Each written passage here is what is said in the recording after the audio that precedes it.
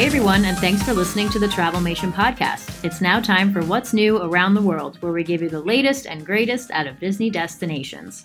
First up, oh my goodness, Fantasmic is coming back in November. About time. Let's go. We don't know November what just yet, Sometime In November. We're getting closer. but we have a month, all right? You have a 30-day window to plan your trip, but we honestly don't know when it is. Of course, we will let you know as soon as we know, but this is, I think I will plan a trip whenever they bring it back. I don't understand how they could not know the date yet.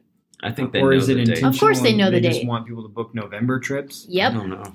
I think it's Roll the intentional, dice. and they just like to give us a little bit at a It's time, gotta be and to early November. create the hype. I will be in Disney November 10th, so I really hope that it's before then. Yeah.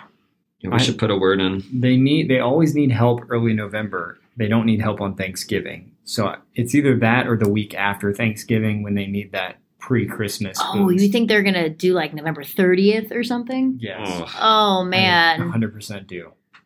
Oh, well, you heard it here first. you heard it here You first. heard it here that we Sometime don't in have a date. November. Tim, what do you have for us this week? So a little West Coast news. We've got the Magic Band Plus is set to debut at Disneyland Resort October 26th. Wow. So it's finally making its way out to the West Coast. You'll be able to use it similar to Disney World for a lot of, in-park enhancements, as well as using it to enter the park and to go through lightning lanes, etc. I do think it's cool that it all just ties back to your My Disney Experience account.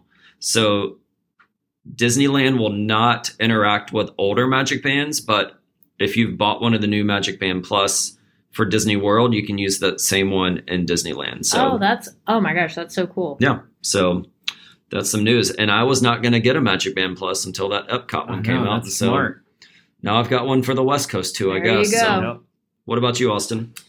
Well, this is this is good news if you're a pre-planner and you've already locked in your package pricing for this year or next year. But if you didn't, this is bad news.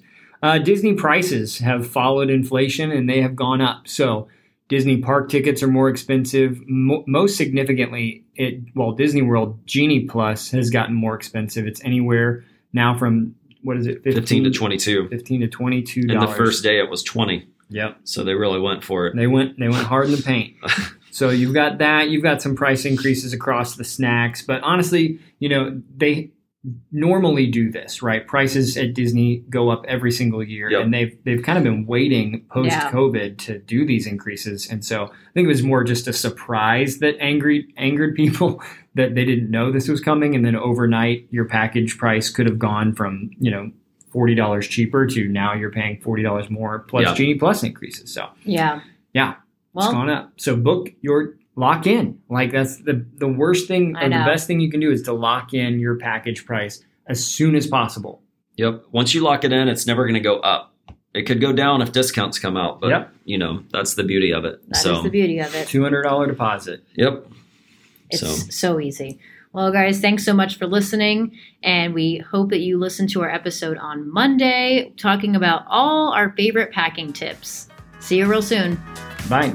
Bye, guys.